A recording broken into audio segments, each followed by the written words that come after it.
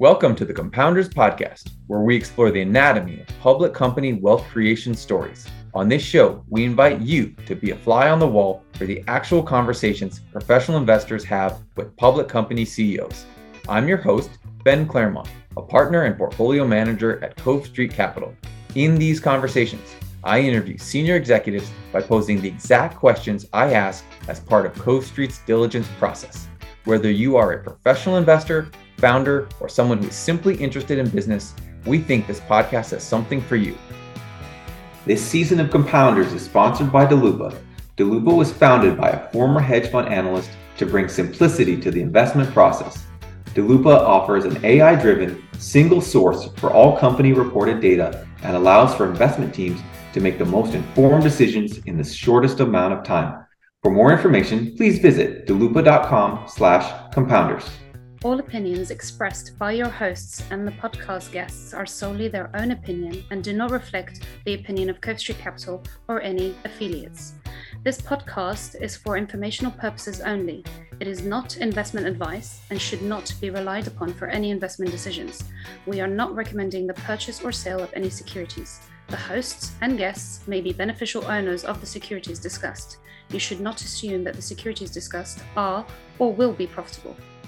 Our guest on the show this week was Aaron Graft, the founder, vice chairman, and CEO of Triumph Financial. Just as the impacts of the great financial crisis were waning, Aaron led a team of people who took over a failing bank to create Triumph. Aaron has been instrumental in transforming the bank into a transportation-focused industry leader. Specifically, Aaron has helped turn what was a small factoring business into a high-margin one that buys $1 billion in invoices from truckers every month. In recent years, Aaron has turned his focus to building a payments company that caters to all of the constituents in the trucking industry. In this fascinating discussion, we covered the benefits of having a bank structure despite Triumph not being a typical community bank, how the company has built the factoring business over time and why it is so profitable, the vision for TriumphPay and the path to building it into something much larger, and why the company has been so aggressive in repurchasing its own shares. For full disclosure, Cove Street is not a Triumph Financial shareholder. And without any further ado, here is my conversation with Triumph's founder, vice chairman, and CEO, Aaron Graft. As always, we'll start this podcast off at a pivotal moment in the company's history. In reviewing the history of the company, it would appear to me that the purchase of the factoring business was a hugely impactful event. Maybe you can give us a brief overview of what Triumph was before making that deal, how you got the confidence to pursue it, and what that business has become since then. Yeah, that's a great question, and thanks for having me. So that transaction, the acquisition of what was then called Advanced Business Capital, closed on January the 13th, 2012, which just so happened to be Friday the 13th. And so maybe it felt a little ominous at the time.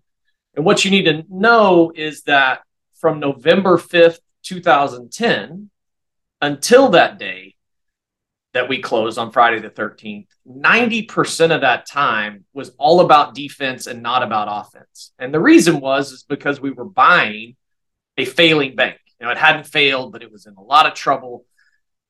And when you buy a failing bank, even though you didn't make the mess, you live with the mess. And so it took us a year to get out from under all of the regulatory orders and overhang that comes with being part of a troubled institution. And while you're doing that, there's no playing offense. There's no, we're going to go do this or a new line of business. It's no, you got to clean your house up. So Triumph before Friday the 13th, 2012 was really a rehabilitation project. It was spring cleaning, getting all the bad assets out. But during that time, and frankly, even before our original acquisition of the bank, I had met a gentleman by the name of Steve Hausman. And Steve was the founder and president of Advanced Business Capital. And that little business, he'd grown it. He'd been in and around the transportation business his whole life. And so he started that factoring business with the financial backing of some private investors, mainly who lived in Chicago. And he'd grown it into a great business. And since I know not everybody on your podcast knows what factoring is, let me be clear. Factoring is actually the oldest form of finance. It predates lending. And the difference is this: if I'm loaning money to a trucker, then I just give them the money. And then I expect that they take that money and they use it to operate their business, to buy new equipment, to do whatever you need, just like I would lend you money to go buy your house. Factoring is where we buy the accounts receivable and we take control of the dominion of funds. So if a trucking company hauls a load for a really large company like Anheuser-Busch, and so Anheuser-Busch owes that trucking company $2,000, but they're not going to pay them for 60 days.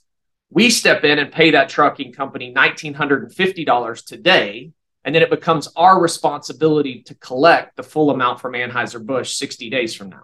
So factoring and lending are alike, but they're not the same thing.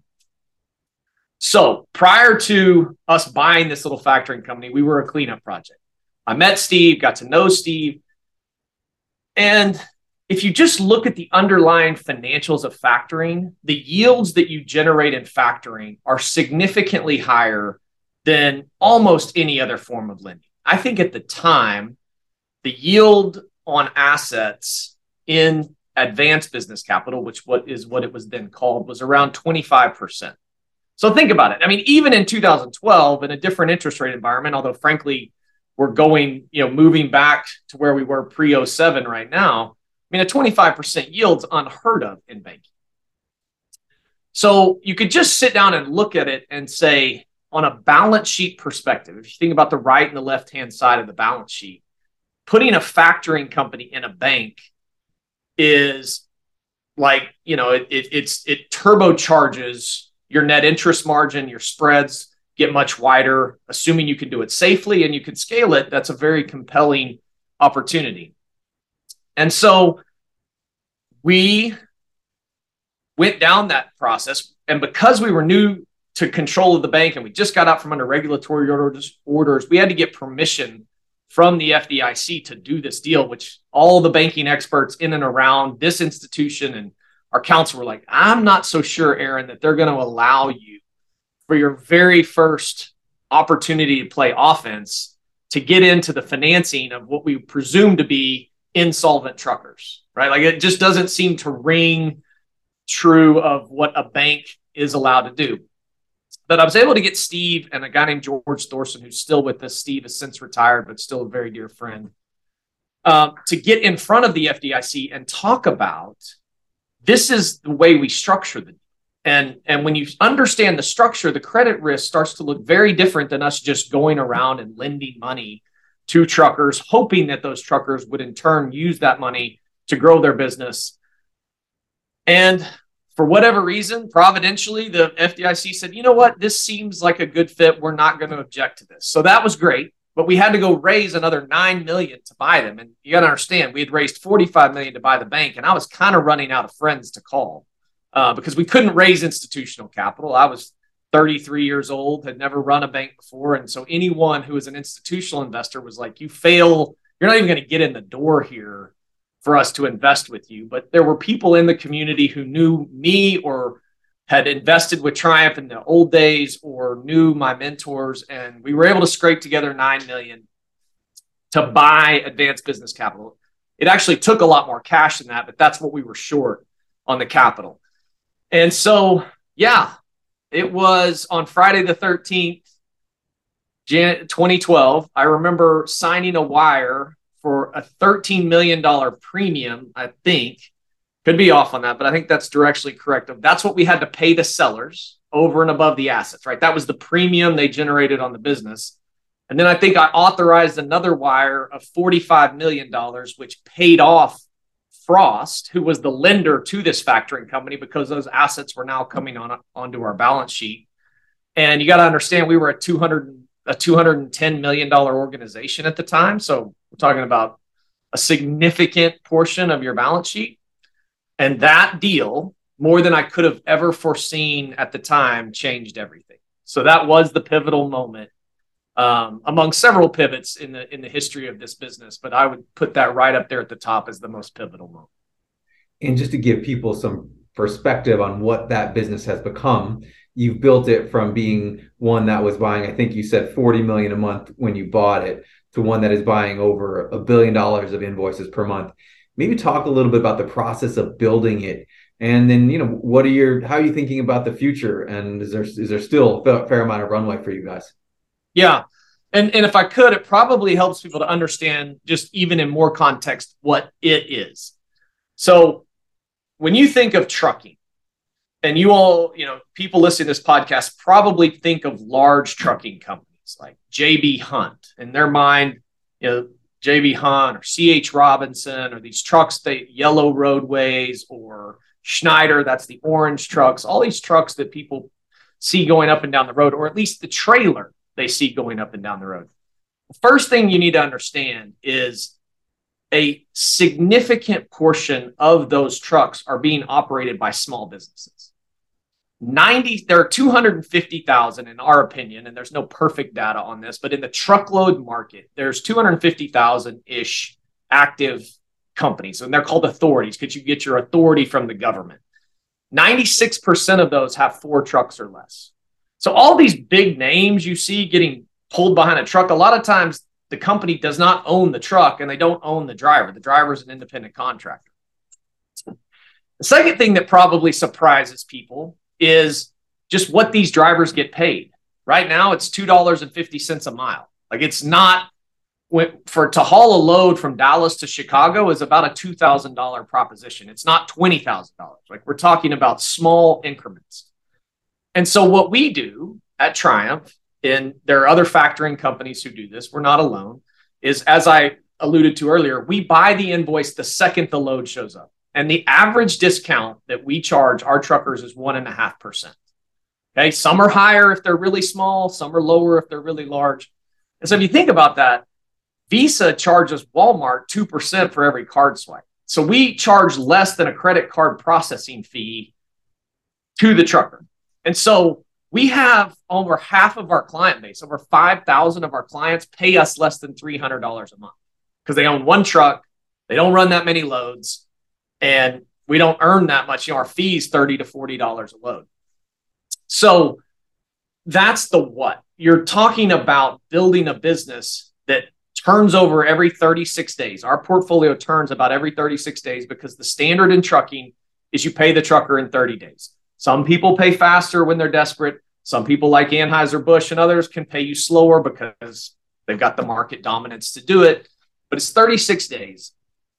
And so you go out of business every 36 days, right? Like, this is not like making a loan on a building at the corner of First and Main, and 5 years from now you get paid off. Like, no, you're collecting out every 36 days. And so if you're going to grow this business, you've got to add new clients. And not all clients are created equal. A small trucker who owns one truck at any given point in a month will only have $9,000 to $10,000 out to them. If we have more money than that out to them, they're either cheating on their driving logs or they're committing fraud because you just can't drive that much. And then we have some large clients who have 300 and 400 trucks. And of course, those are much larger, schedules of invoices we're buying on a daily basis.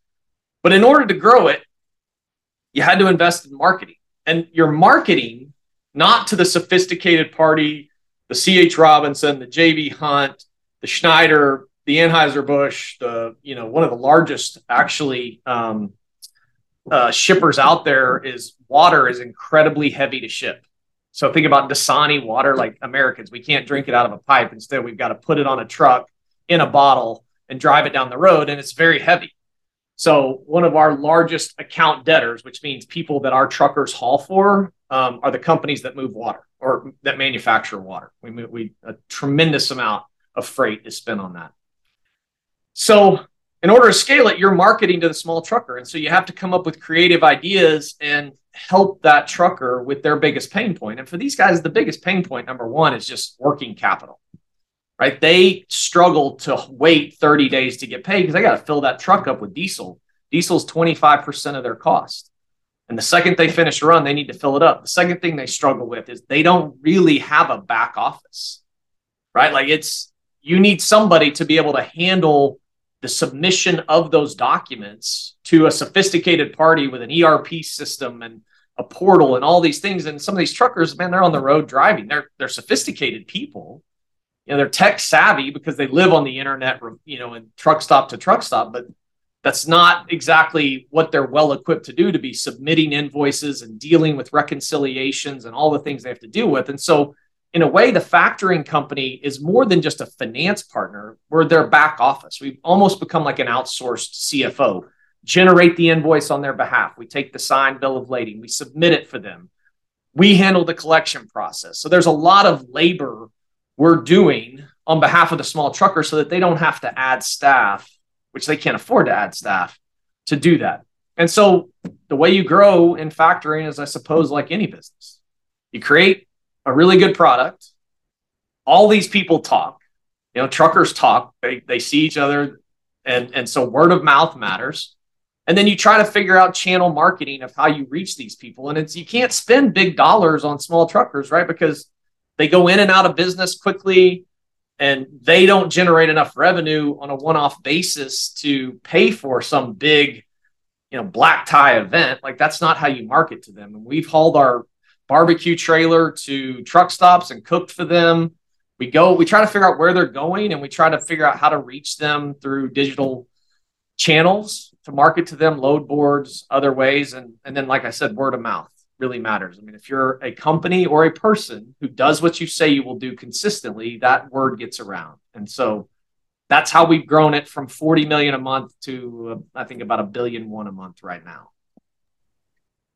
Thanks to Daloopa for sponsoring this season of Compounders. Daloopa scales the velocity of an investment team's idea generation by allowing analysts to spend less time locating and manually inputting meaningful disclosures into Excel.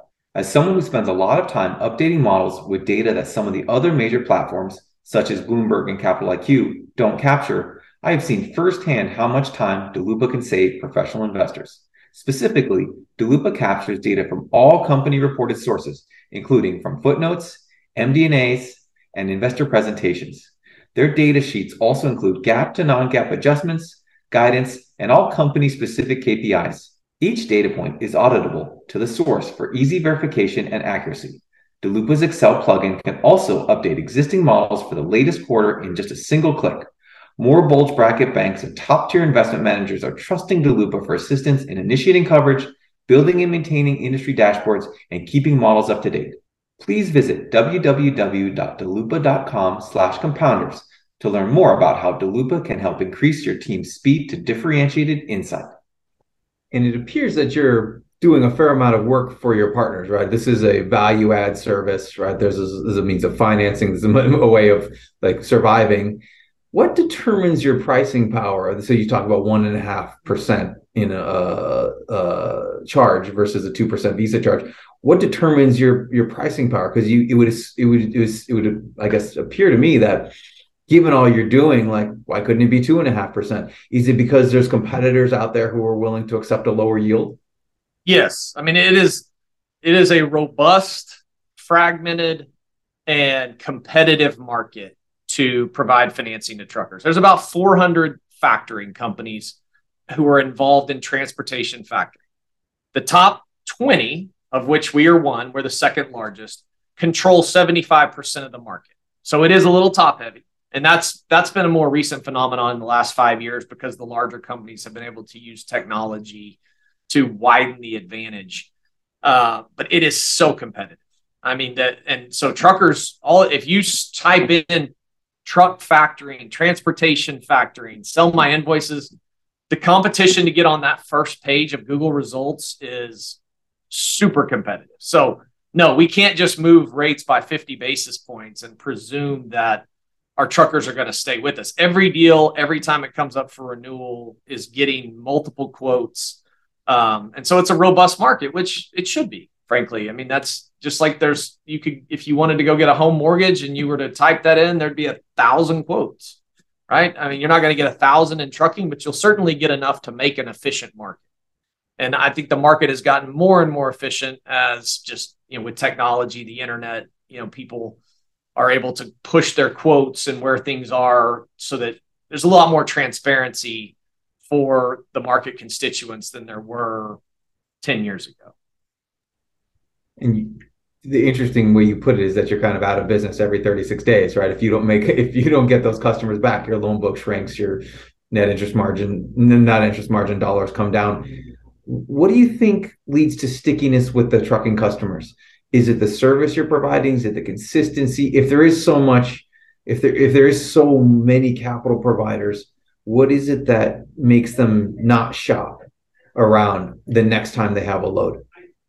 So their first and foremost sensitivity is getting paid on time in the manner that they need. And that's it's true for all of them, but it's really true for those guys who have a 5-truck fleet. Because think about this, they've got 4 trucks besides the one they're driving scattered across the continental United States. And they got to fill up 4 trucks that night. All right, so that money has to get on a fuel card, if that's how they ask us to pay them, so that their drivers can use that fuel card at the pump so they can save money at the pump.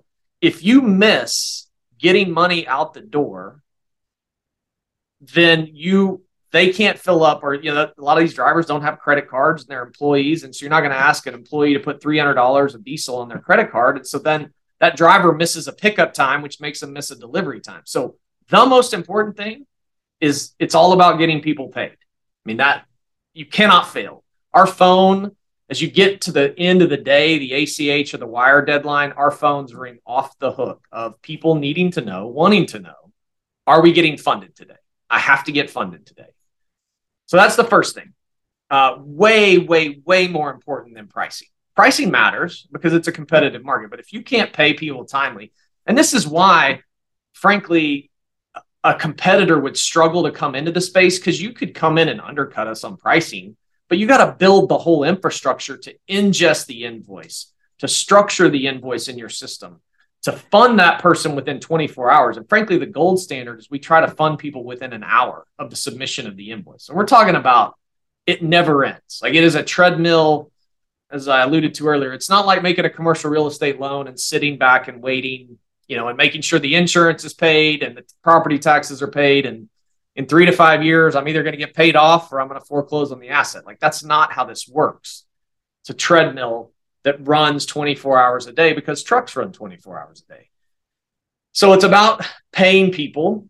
Of course, customer service. When these people call, and we talk to our clients multiple times a week, like, it's not like a traditional lending relationship. Like, they are talking frequently. Partly, they need to know that we're willing to still buy the invoices. We do more for them than just pay them.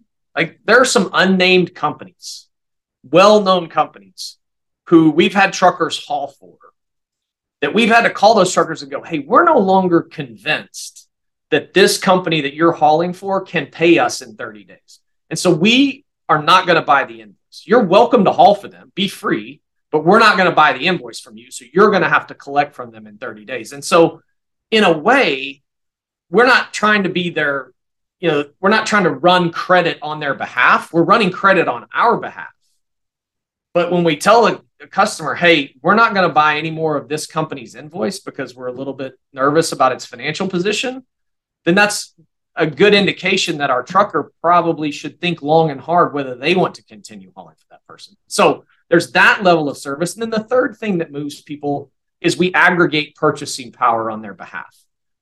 Most of the large factoring companies have fuel programs, and those fuel programs allow companies who do business with us or other leading factoring companies to save money at the pump, and actually levels the playing field between what a small trucker would have to pay at the pump and a very large fleet. And so if you can aggregate purchasing power on their behalf, then that offsets some of the fees they pay us. So those are the three things: pay people on time, customer service, help them manage credit risk, and then aggregate purchasing power. That's what they're looking for. And I want to get in also to your cost of funds in a minute, but I also want to understand, it appears that to have this factoring business housed within a bank where you can have low cost deposits is just an incredible advantage and leads to what our industry leading net interest margins. why isn't this like a very, very right place for other banks to try to copy this model and try to get that spread and, whatever, erode some of the share gains that you've made? What have you seen there, and why is it hard, you think, for other banks to try to copy what you guys have done? Because you can't dip your toe in it. Like if I wanted to stand up a new lending vertical, I could go hire one person, right? If we weren't in equipment finance and I just wanted to dip my toe, I could go hire a very smart, experienced, distinguished equipment finance lender, and we could service those loans on our existing core system. Same in commercial real estate. Like I just need to go hire the person who makes sure we close the loan well, and we get title insurance, certificate of casualty insurance, and property taxes paid, and you're kind of off to the races. And it's the tortoise race, right? You shouldn't do anything. You should just sit back and collect payments. But if you're going to get into accounts receivable financing for small truckers that turn every 36 days, you're going to have 3, 5, 7, 10 people and a core system stood up that can allow you to ingest those invoices, pay them, these people, get the money out the door in an hour, and collect from a wide variety of account debtors. So it's just, you have to be committed to it. You got to be willing to make the investment or be willing. I mean, it's a little bit like TriumphPay, right? You got to gird your loins to be willing to take a time of pain in order for a longer term gain. And so I just don't think, I don't think most bankers think about providing financing to the trucking industry as an attractive place to be. Number two is, to do it, you have to full on commit. There's no dip your toe in. You got to get on that diving board. You got to hire the people, build the system, and then jump off. And so that's just counterintuitive to the way many bankers think. They prefer to kind of ease into things. And this is just not a business that suits itself well for that. The other end of that spread is the low cost of funds. And as I was looking at this company for the first time, I think that how low your funding was really impressive to me. Maybe you can talk a little bit about the history of your funding costs and maybe why you've been able to maintain such low funding costs over time, and of course, obviously, why that for people who don't spend a lot of time in banking, help them understand why that leads to such high spreads for you guys. Yeah. Well, I mean, I think the first thing, assuming not everyone who listens to this podcast is a financial expert, you need to understand, or doesn't underwrite banks for a living, that our balance sheet is the opposite of your balance sheet. In other words, deposits are your assets. They're my liabilities, right? I got to go buy money from somebody in order to turn around and lend it out. I mean, frankly, that's what banking is. We buy money and sell money. We buy money from depositors. We sell money to borrowers. So for the last 14 years, it really hasn't mattered who you bought your money from. It didn't matter if you had a relationship with them or not. The Fed had moved rates so low that I could go wholesale fund this business. And it was, you wouldn't see any marginal cost of funds difference. And so the wholesale funding is it's like, what is it overnight, right? I could go borrow overnight from the Federal Home Loan Bank. I could buy brokered CDs. I could just turn up my CD rate just a little bit and money would fly in this place. And so that's good. I mean, it works. That's the beauty of being a bank, is it's access to the most liquid funding source on earth. FDIC insured deposits will come in $250,000 at a time, even if they think you're a lousy bank and don't know where you are, right? But that's also dangerous, because deposits that come in like that will leave you the second you are no longer the highest rate in town. And so in the early days of Triumph, again, we were starting not just at ground zero, but probably worse than zero. And we had no branch network. The whole bank was funded by CDs and money markets, which just meant you were paying top of the market.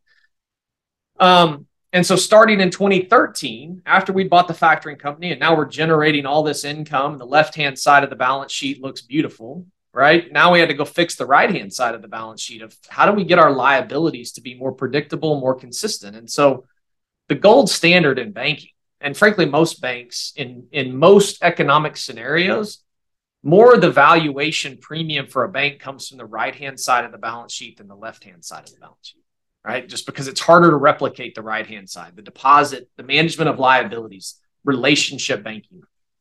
And so we needed to figure out a way to start building relationships with our depositors so they wouldn't leave us the first time someone paid a higher rate. And we went about it two ways. And I'm not saying these are the right ways. They were the ways we knew at the time. Number one, go to rural markets, secondary markets where there's excess deposits versus loans. In most, and I'm generalizing, but in most rural markets, people are more conservative on the borrowing side. There's not a lot of commercial growth. And so there's an excess of deposits. There's an imbalance of deposits versus loans. And so banks in those rural markets generally have a really good funding structure, but they always struggle to find loans to deploy that liquidity so they can earn a spread.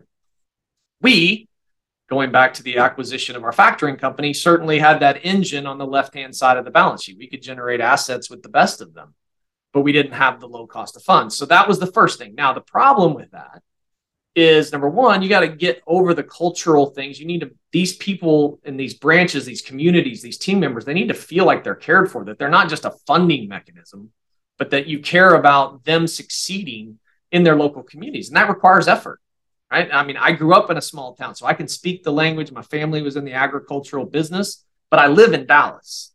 And so, we can't pretend that the things I think about every day are the things they think about every day. And so how do we run the institution to be sensitive to what our depositors and our bank customers need in those rural markets? The second problem you run into is these are non-growth markets. I mean, there are some markets we're in, we have 100% market share. Well, what are you going to do, right? If you're growing the asset side of the balance sheet, from where will the other deposits come? You're not going to get them by getting more deposits out of a market where you already have 80% market penetration. So, but we did that, and that created a significant low cost of funds. We have almost 60 branches, many of them in rural markets. We have great people who know their customers, and these people are loyal to us. That doesn't mean we don't have to move rates when rates move, but we don't have to move in step with the Fed, right? There's deposit beta for us doesn't have to be as high as if we were wholesale funded because of the relationship part of the business. The second thing we had to do was figure out, how do we get commercial customers who saw us as a person to borrow from or as a bank to borrow from?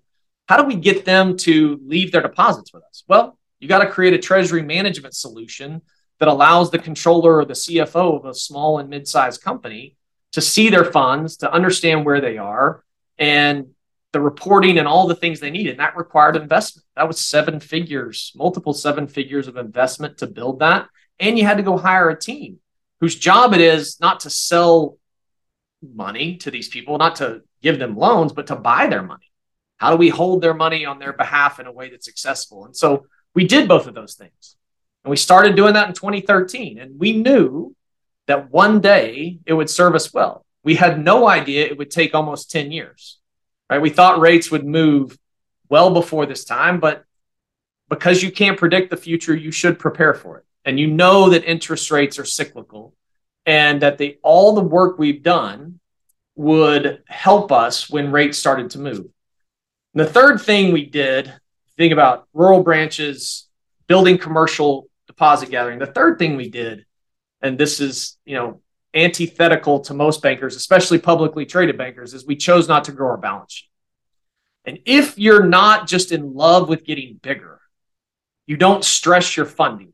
There are banks right now who have grown, and their funding is stressed. Like, they don't have, their incremental cost of funds is 4.5%. And if Fed raises rates again, it's going to be 4.75. Well, if that's your cost of funds, think about where you have to lend money in order to make money on the incremental volume. You're talking about 9% real estate loans. And I think we're going to see that. But for those of us who are willing to build a structure that we weren't just in love with growth, we wanted to be the best in the world at a few things, but we were content not to just grow, that allowed us not to strain our funding base. And so as a result, our cost of funds is 28 basis points. Now, to just say that alone, you also have to remember we have to maintain a branch network and all the employees that go with that. So there's embedded costs in there. But no doubt, our cost of funds versus if you're a commercial finance company who's borrowing from a large bank, it's a tremendous advantage to us. And it's taken us, but it didn't happen overnight, right? That was a decade of intentional investing to get there. And we're going to talk about TPay in a second, but I want to understand how you allocate your time, because you've got a lot going on. So you have a traditional bank, which you just described, you have a factoring business, and you have a growing payments business that you're responsible for. How have you settled on dividing your time and delegating to make sure you aren't stretched too thin? Yeah, I have been from, I became a CEO at 32, and one of the things that I never struggled with early on was delegating. My view is, if I'm playing shortstop and you're playing third, if ground balls hit your way, you field that ground ball. I'm not going to try to run over and get in front of you. Like, if I don't trust you to play third, then I need to get a different third baseman. And so we have great teammates. So,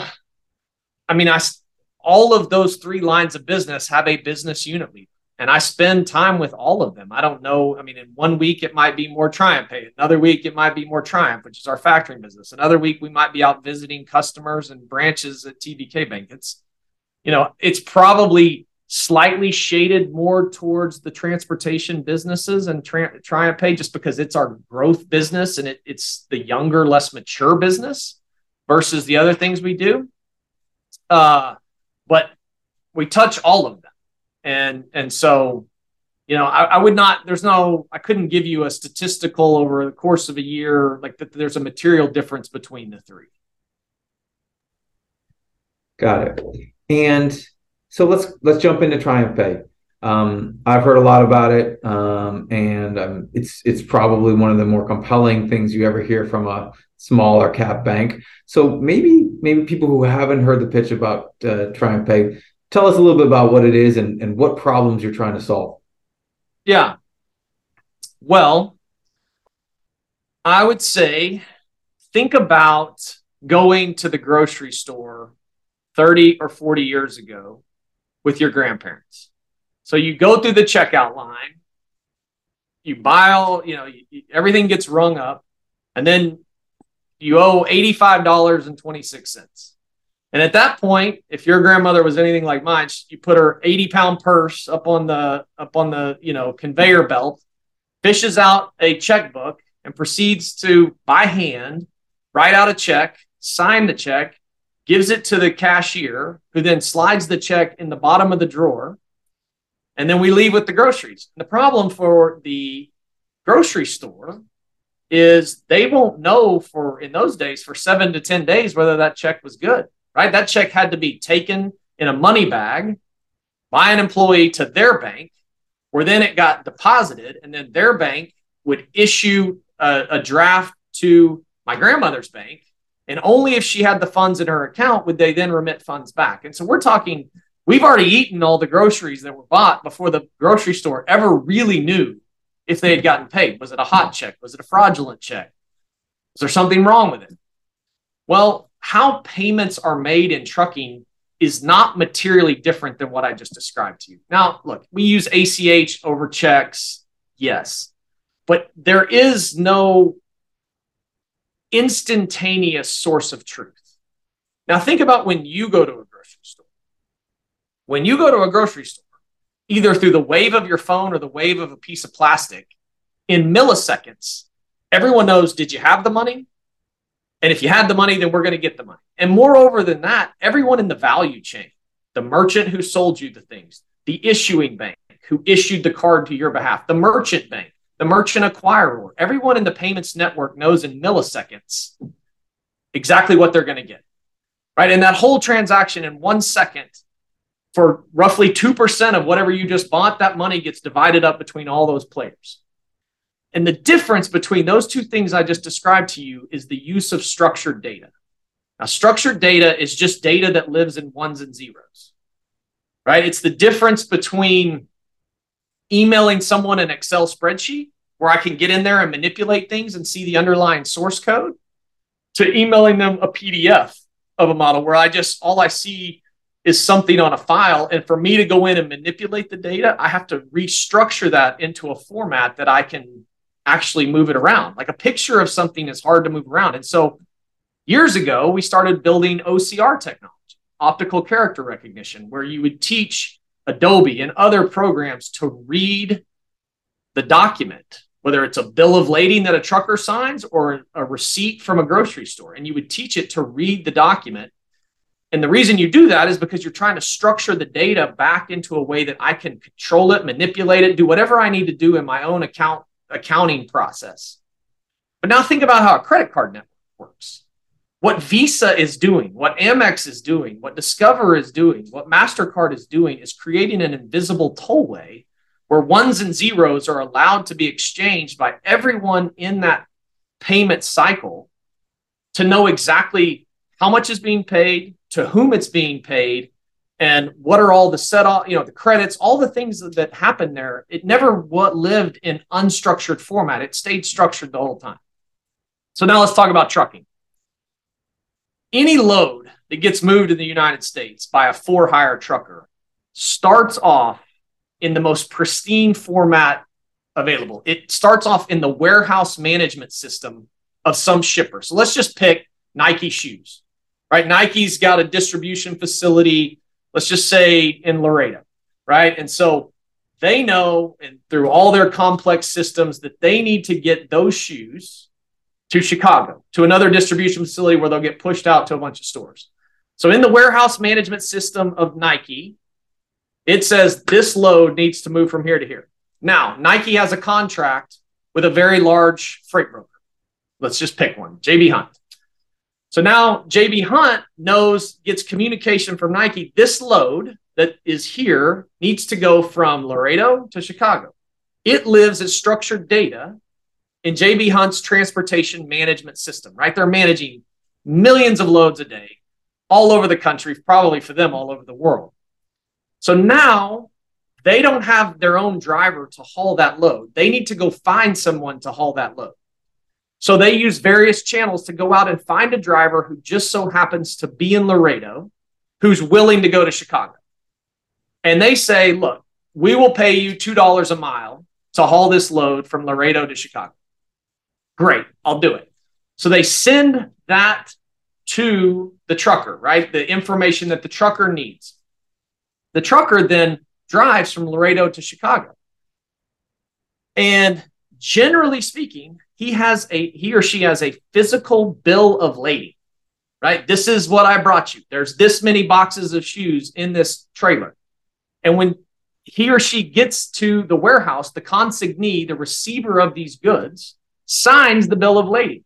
Hey, congrats, it arrived on time, not on time, but it arrived and all the stuff's here. And then that trucker takes a picture of this bill of lading that once upon a time was structured in perfectly pristine ones and zeros living inside of a system. And they take a picture of it and they send it to their factoring company. Now their factoring company, who's agreeing to pay them in an hour, has to ingest that bill of lading and take this picture and turn it back into ones and zeros, because a factoring company, whether it's us or someone else, has their own factor management system. And we're not allowed to buy invoices until we structure the data and put it into our system of record. So then we have to take the time to take that picture and turn it into ones and zeros. And then we decide to buy the invoice. So now we pay the trucker. So the trucker's out of the equation. But now what we generally do is we turn around and email that invoice back to unstructured data, back to J.B. Hunt and say, hey, we bought the invoice. It was delivered. Here's the proof of delivery. And then someone at J.B. Hunt has to take that email and restructure the data one more time to make sure it matches what lives in their system of record. And so we took data that was perfect and pristine, and we took it to a bill of lading that's probably coffee stained and all those things. And we took a picture of that. We sent it to a factoring company who restructured it, unstructured it, and sent it back. Like, that's crazy. Now think about if we used a credit card type network. What if the factoring company, the trucker, J.B. Hunt, and Nike all had access to structured data? And instead of, when that bill of lading got signed, we just appended it to this ones and zeros that were all being communicated through APIs, right? These APIs that allow disparate systems to talk to one another. Well, if we do that, that's the modern day credit card network. It's exactly what it looks like. And so that is a sea change.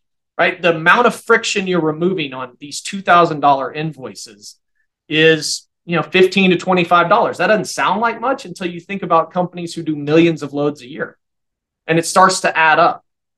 And not only does it make it simpler, it also reduces fraud, because if I'm just sending you a picture of a bill of lading, I can print a bill of lading. I can fake a signature on it. And then somebody has to go back and figure out, why doesn't this match back to my system? And that is a real problem for both factors and freight brokers. So that's what it does. It essentially moves the payment system into the 21st century and allows parties to communicate through using APIs versus emails and pictures being texted or submitted into portals.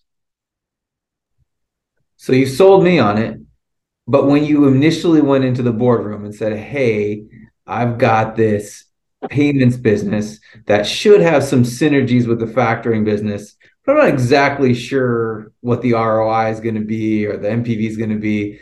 How did that conversation go? And how did you convince the board that this was worth taking a pretty significant swing at? Yeah. So the first thing is, let me just be clear. It was not I, it was we. Everything I just told you, it's not like I dreamed that up all by myself. That is a collaborative effort of some really intelligent people that's built over a long period of time. Look, I think a conversation like that with a board or investors or whomever must be built around trust. And trust is a complex word, right? Like, I trust you, I don't trust you. Well, what is trust built on? It's built on, in my opinion, 2 C words: character and competency. So if I'd gone into the boardroom, like if I wanted to have brain surgery, right? I have some dear friends who I know their character is amazing, but I would never let them do brain surgery on me because that's not their competency.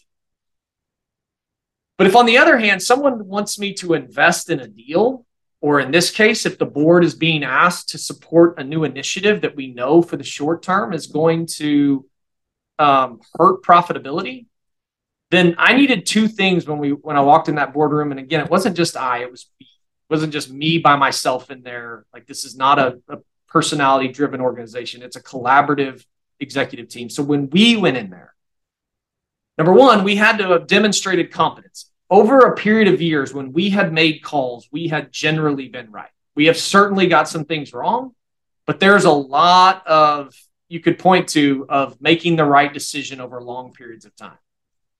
The second thing was the board had to trust our character. Was there something about what we were asking to do that was just for the benefit of management, right? Like, was there a misalignment of incentives with what our fiduciary duty is, which is to create value over the long term, to compound capital, the Warren Buffett way of thinking, of doing something that, forget what is happening in the next 12 months.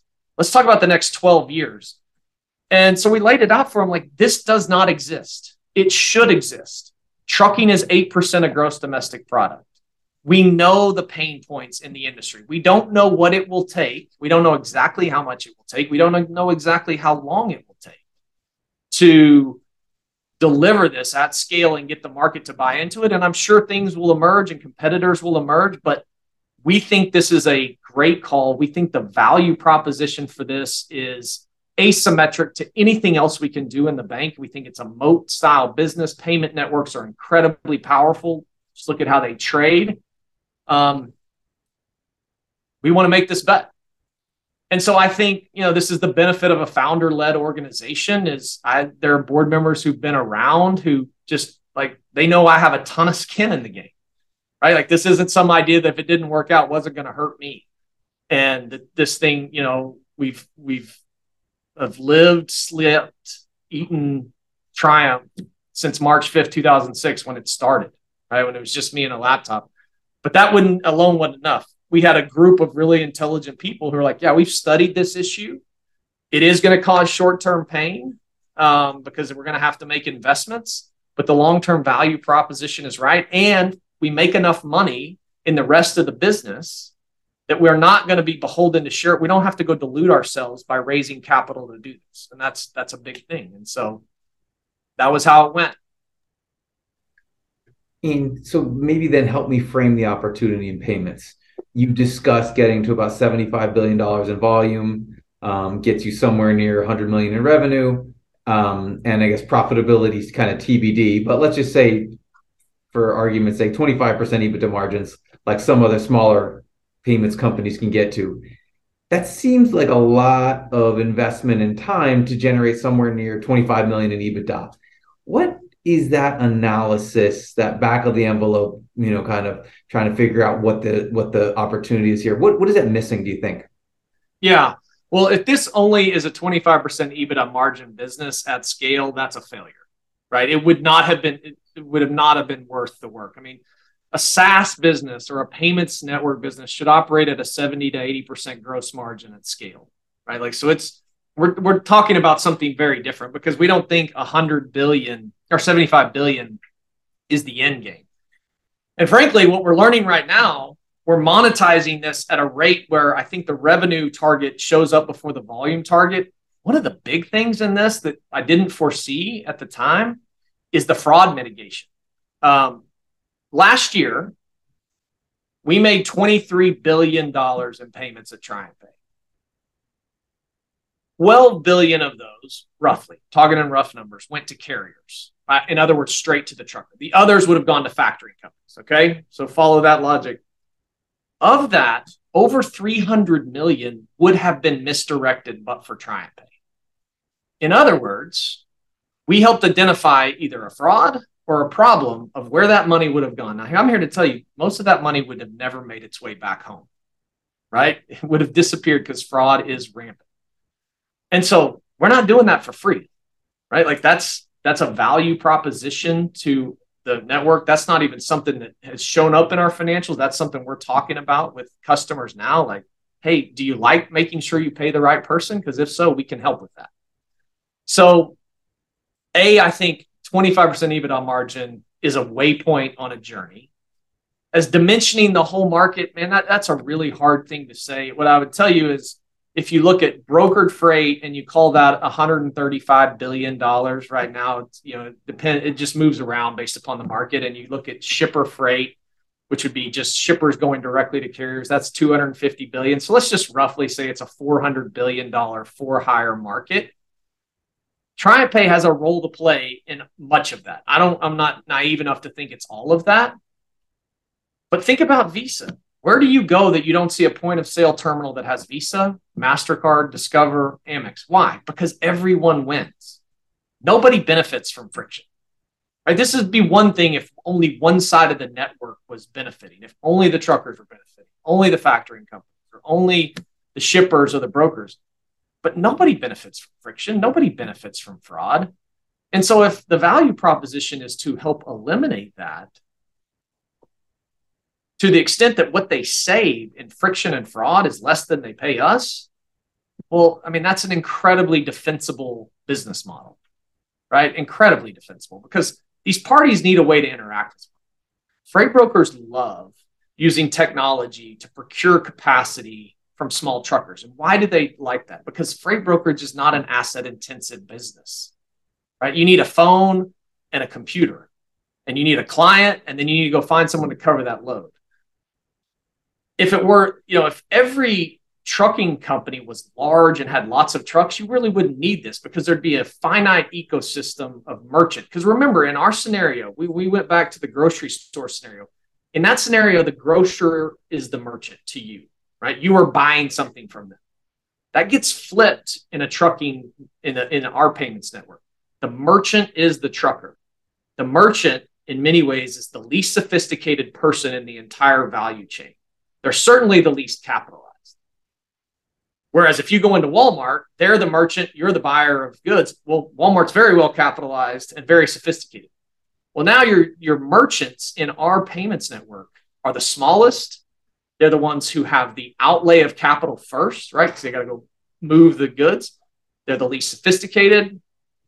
And so this is incredibly powerful as these large technology-driven freight brokers procure capacity from this ever-changing source, this pool of freight capacity, giving them a way to communicate with that capacity using structured data and get data back from them in a structured format and figure out who the fraudsters are who are trying to imitate like they're real carriers. I mean, it's a winning proposition. Like, here's the thing. This is going to happen in trucking. Now, you can debate, investors can debate whether it's us or someone else. Fine. This will not, the way it is done right now is not the way it will be done 5 years from now, 10 years from now. It makes no sense. And the barrier to it is it's an incredibly invasive process for TriumphPay or anything like TriumphPay to come in and handle accounts payable for a large trucking company who pays 70,000 truckers $700 million a year. I mean, that's invasive, right? And so there's a lot of trust that has to be built of we're capable of doing this. We're a publicly traded bank. You can trust us. Here's our statement of financial condition. Here's how we work. Here's the fiduciary responsibilities we will show you versus, via your data, which is important to you. Like, you got to overcome a lot of objections, but at the end of it, they know, the market knows that nobody is doing this perfectly because just the inefficiencies between factors and carriers and truckers. Like, we should not have $25 of friction around a $2,000 invoice. We just shouldn't. I mean, nobody wins. So, that's what it is. This will happen. We very much intend to be the party that makes it happen. We have a compelling lead. And again, I think it just benefits everyone. It benefits factoring companies, it benefits carriers, it benefits shippers, it benefits brokers. And so we're just going to stay the course until we have, I think there's probably an inflection point coming with a few more large brokers join the system. And now it's like, guys, this is just kind of the way people get paid. It's just like, now you go to I went to my son's wrestling tournament this weekend and they don't accept cash at the front desk, right? They don't want $5. They want a card swipe. Why? Because it just is a whole lot easier. Nobody has to track the cash. So I think the same thing happens. And so you're building a two-sided market with kind of like fleets and brokers on one side and the drivers on the other side. Is it more, I mean, do you really need to get those big brokers on first and for that to really work? And then secondly, I'm curious, if I'm a competitive factoring company, don't I have some hesitation about working with TPay, given that you are directly competing with them in the factoring business? So maybe talk about like trying to build the constituents to the ecosystem and, kind of where you're prioritizing and how do you get past that concern that another factoring company might have? Yeah, great. So on the first side, the first question, yes, the large payors, be they shippers or freight brokers, are what move the needle, because the top 30 or so freight brokers do 40% of the volume in the entire market. So you could focus on the long tail, the small freight brokers, but that's not going to move the needle. You need the large freight brokers because there'll be a fast follow once one of them starts doing it. Whenever we get ready to onboard a new large freight broker, when they give us a dump of all the carriers they've paid over the last year, we've generally paid 95% of their carriers. So it's a powerful thing to them, right? That, hey, all of these people and their factoring companies are very used to getting paid by TriumphPay. This is not a new thing to them. It may be a new thing to you as the payor, but the payee, your merchant, is more than happy to get paid by TriumphPay. So that's why getting the large ones matters, because they have such a reach. Going to the second question, which is, well, gosh, I think Triumph is just going to use TriumphPay to get my data and then come after my factoring business. I can understand why people think that, but I think I can also give you some reasons why that would never happen. First of all, we already have the data, right? I already know who every carrier almost uses as a factoring company because we make those payments on behalf of the freight broker. So if the freight broker has a carrier hauling and I pay another factoring company, I know that carrier goes with that factoring company. So whether or not you sign up with TriumphPay, I already know who your carriers are that you service because I work for the payors. And I've had that data for years and I've never used it to our advantage, nor will I use it again, nor will I use it in the future. The second thing, we are 15% of the factoring market, i.e. Triumph. we don't need, nor will we materially grow from there. And the reason is there's a valuation difference between having the biggest factoring company and the most robust payments network. And they're not even close. Payments networks trade at entirely different multiples. And so if I took 100 million plus of goodwill that I've created to build the payments network, just for the purpose of going after factoring companies, which would destroy the very payments network I was trying to build, that would be the most short-sighted victory in history.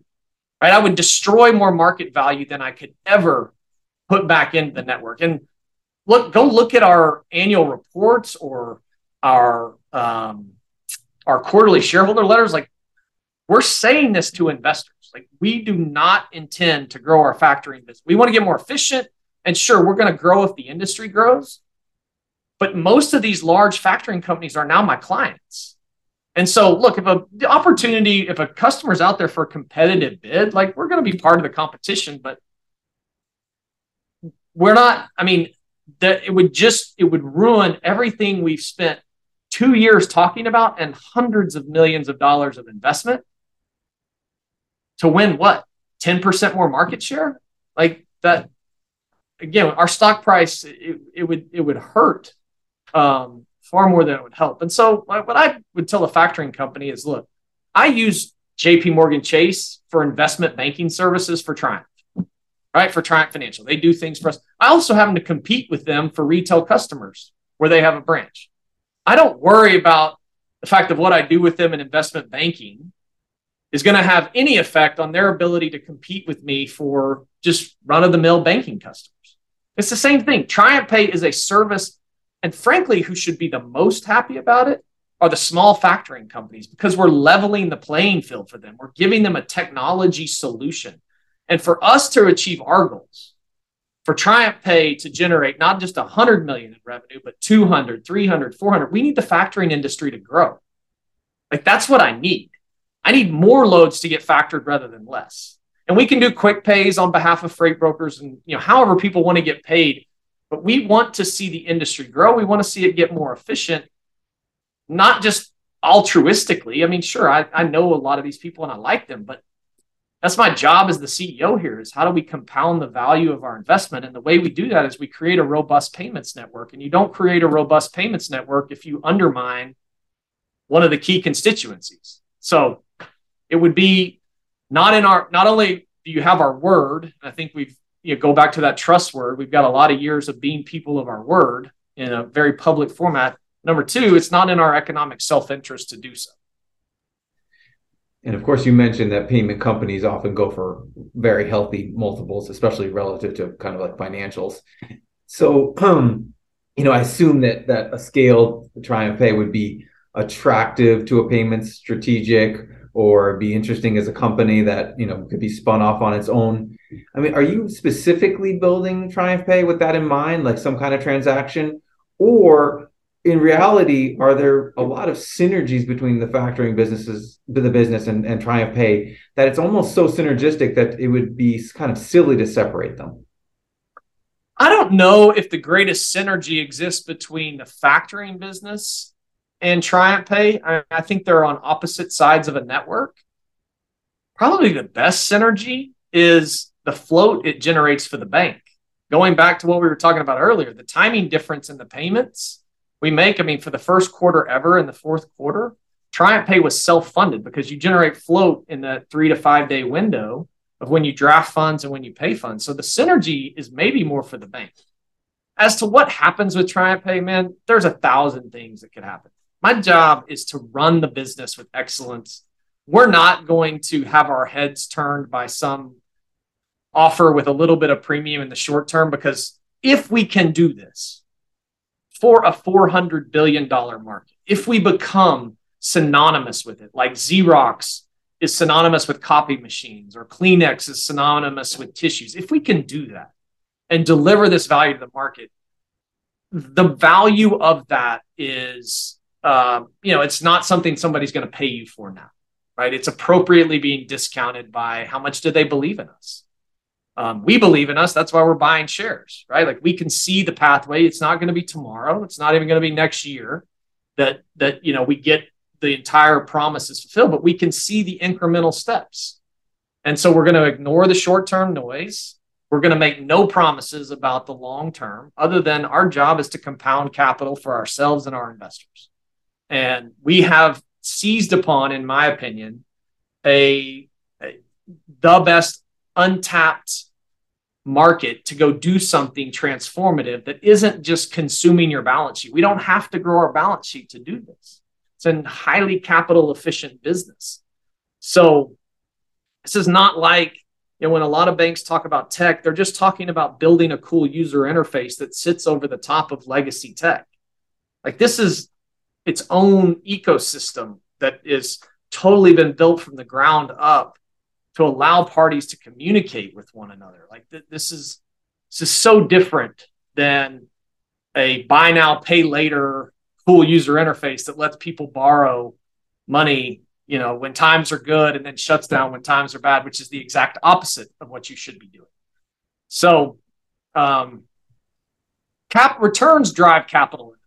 Like, I'm not worried about the multiple, the sum of the parts. Like, there are people who sit in Wall Street, other places, who can build their models and do all that. Our job is to be profitable, to steward capital well, and if, as we believe we are, we're on the cusp of doing something that we think can create a lot of value, then I'm going to buy back the stock I can at reasonable prices, because for my long-term investors, me included, that's an opportunity to do what capitalism was created to do: solve a problem for the benefit of everyone.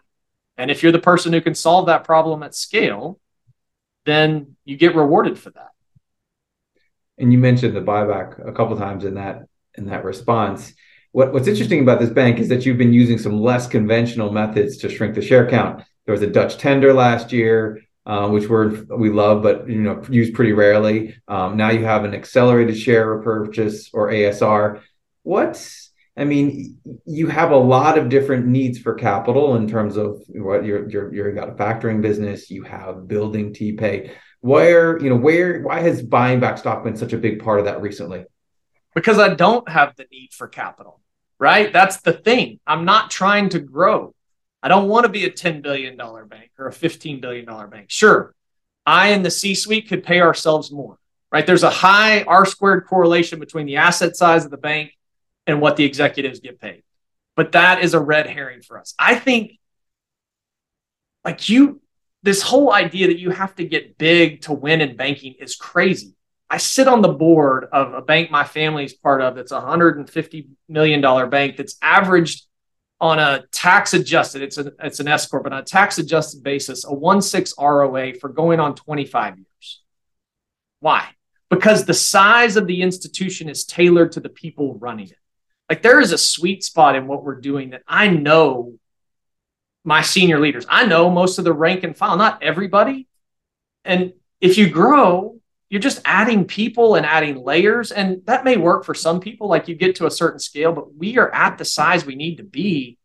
We generate, 400 million in revenue. Like, you can do a lot of things with that. So number one, I don't need capital because I'm going to grow. Now, you give us the opportunity to grow, like in this market.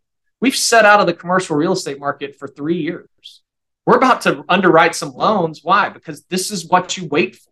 This reminds me of 2010 when we were quoting undeveloped real estate loans at 11%, right? Like, we are willing to not grow a business and keep really talented people around for an opportunity like this. But it's still not going to just blow up our balance sheet. Like, that just doesn't make sense. So that's number one. Number two, TriumphPay, if it's done like it's supposed to be, that growth, the main engine of our growth is fee income driven growth. So it doesn't consume capital. So I'm not paying a dividend because that's not tax efficient. And we believe there's a parabolic opportunity at the back end of this. Whether we're right or we're wrong, we'll all find out. But this is not like every year, 3% incremental growth. Like, that's not our story. So that being the case, you could either go out and buy someone or buy something. And we look at those opportunities. The great thing is that this new interest rate environment has taken a lot of these companies that were VC backed, that were really solutions in search of a problem, right? So they've never been able to scale. Like, they're going to have to do something. Well, that's great. I don't have to do something. We've got nearly $250 million of excess capital, or $200 million after we complete this ASR. And we're going to, we'll earn, if you read the street, between 50 and 75 million of net income this year. And we're not going to grow the balance sheet materially. So we want to be thoughtful. We're not market timers. So we're not going to time everything perfectly. But if we think that shares are trading below the intrinsic value of the organization, especially in light of what the journey we see with TriumphPay, then what else should we be doing with that capital other than reducing the share count on behalf of the long-term shareholders? So at $130 a share, like we were last year, it didn't make sense. But where we trade now, and we're not doing it all at once, right? We tried the tender. It's funny, 58, $23 million, and then it traded down to 48. I mean, it's interesting to me, how the sausage is made in the markets. It's not my job to figure that out. It's my job just to run the business. But you should expect we will be in the market almost at all times right now. And as shares come back to us on weaker days, we're just going to keep vacuuming them up. And it's like one of those things. You fill a lot of potholes, going down the road. You don't notice any one of them, but you look up after the end of a year and you're like, wow, we covered some ground there. And that's A, how I think you build TriumphPay, and B, how I think you efficiently steward capital back to shareholders. And I probably have 10 questions that we didn't get to, but I think we've covered a lot of ground. So I think we're going to finish with our favorite question. And I think we've covered a lot of it. But what do you think is the most misunderstood or underappreciated aspect of this bank? And maybe it's a factoring business. What do you think people really, when they've come to look at this company, they misunderstand or underappreciate? They misunderstand, or they underappreciate. I don't know that they misunderstand it. They underappreciate that trucking is 8% of gross domestic product. By state, in 36 states, truckers are the largest category of employment. The small trucker is not going away, as has been predicted for a decade or 2 decades. They are not going away. They must get paid. The way we pay them now is leaving money on the table for everyone involved. Somebody needs to solve this. Triumph has spent since January the 13th, 2012, figuring out how truckers get paid. We've seen everything. We've made every mistake. We've seen good times. We've seen lean times. And as a result of that hard-earned tuition of almost 10 years of it and billions, tens of billions of dollars of payments, we have an idea that we rolled out to the market a couple of years ago that did $23 billion in payments this last year. And $1 billion of those were conforming transactions, which are essentially like credit card swipes. We went from 0 to $1 billion in 364 days. Like, I know investors see the expense ramp and they want to see the EBITDA margin improvement. And I would want to do the same thing. But I'm staking my credibility on 2 years from now, 3 years from now. We're going to look back at this podcast and others, or our shareholder letter, and say, we were trying to tell you. We were trying to tell you that we weren't setting money on fire, that we had an idea, we had a captive market, we had a lead, and we were going to go win. If you believe, you should buy. If you don't, you should sell. We're already overvalued, right? If TriumphPay is worth nothing, we trade over 2 times tangible book. Why would you own our stock, right? You just got to decide where you fall in that spectrum. And that's the big question to answer. I mean, you can look back at a lot of years of our factoring business, and that's going to be profitable. It's cyclical. We're exposed to what the market does. Our community banking business is run very safely, soundly, trying to generate deposits. You've got this call option on TriumphPay, and you just need to decide as an investor or an observer or whatever, you may be, are we the people to do it, and does the market want it? And I think the answer to both of those, I know the market wants it. Are we the people to do it? Well, we've got $23 billion behind us, in last year that says we are. We just got to go keep doing it. Well, I know that I'm going to be watching very carefully because I've been following this company for a while now, and just watching the progress and listening to you describe it, it appears to be a huge runway for you guys, and I'm sure there will be some speed bumps and some competitors and other things that come in, but it seems like you have a head start. So I'll be closely watching. And Aaron, thank you. This has been incredible. I think this has been, I think it was a great overview of, I think we touched on just about everything that I wanted to from a capital allocation perspective, from the factoring to TriumphPay, a little bit about culture too. So this has been great. Thanks for being on. Enjoyed it, Ben. Take care. All righty. Thank you. That's it for our show today. We hope you enjoyed the conversation. We recognize that you have a lot of different podcast choices, and we appreciate you spending the time with us. We are continually working to make the show better, and we would love your feedback. The more candid and honest, the better. And if you have any suggestions for public company CEOs you would like to see on the podcast, please let us know. And of course, warm intros are always appreciated. Please feel free to email us at podcast@covestreetcapital.com with your comments or suggestions. Thanks again, and stay tuned for the next episode of Compounders, Anatomy of a Multi-Bagger.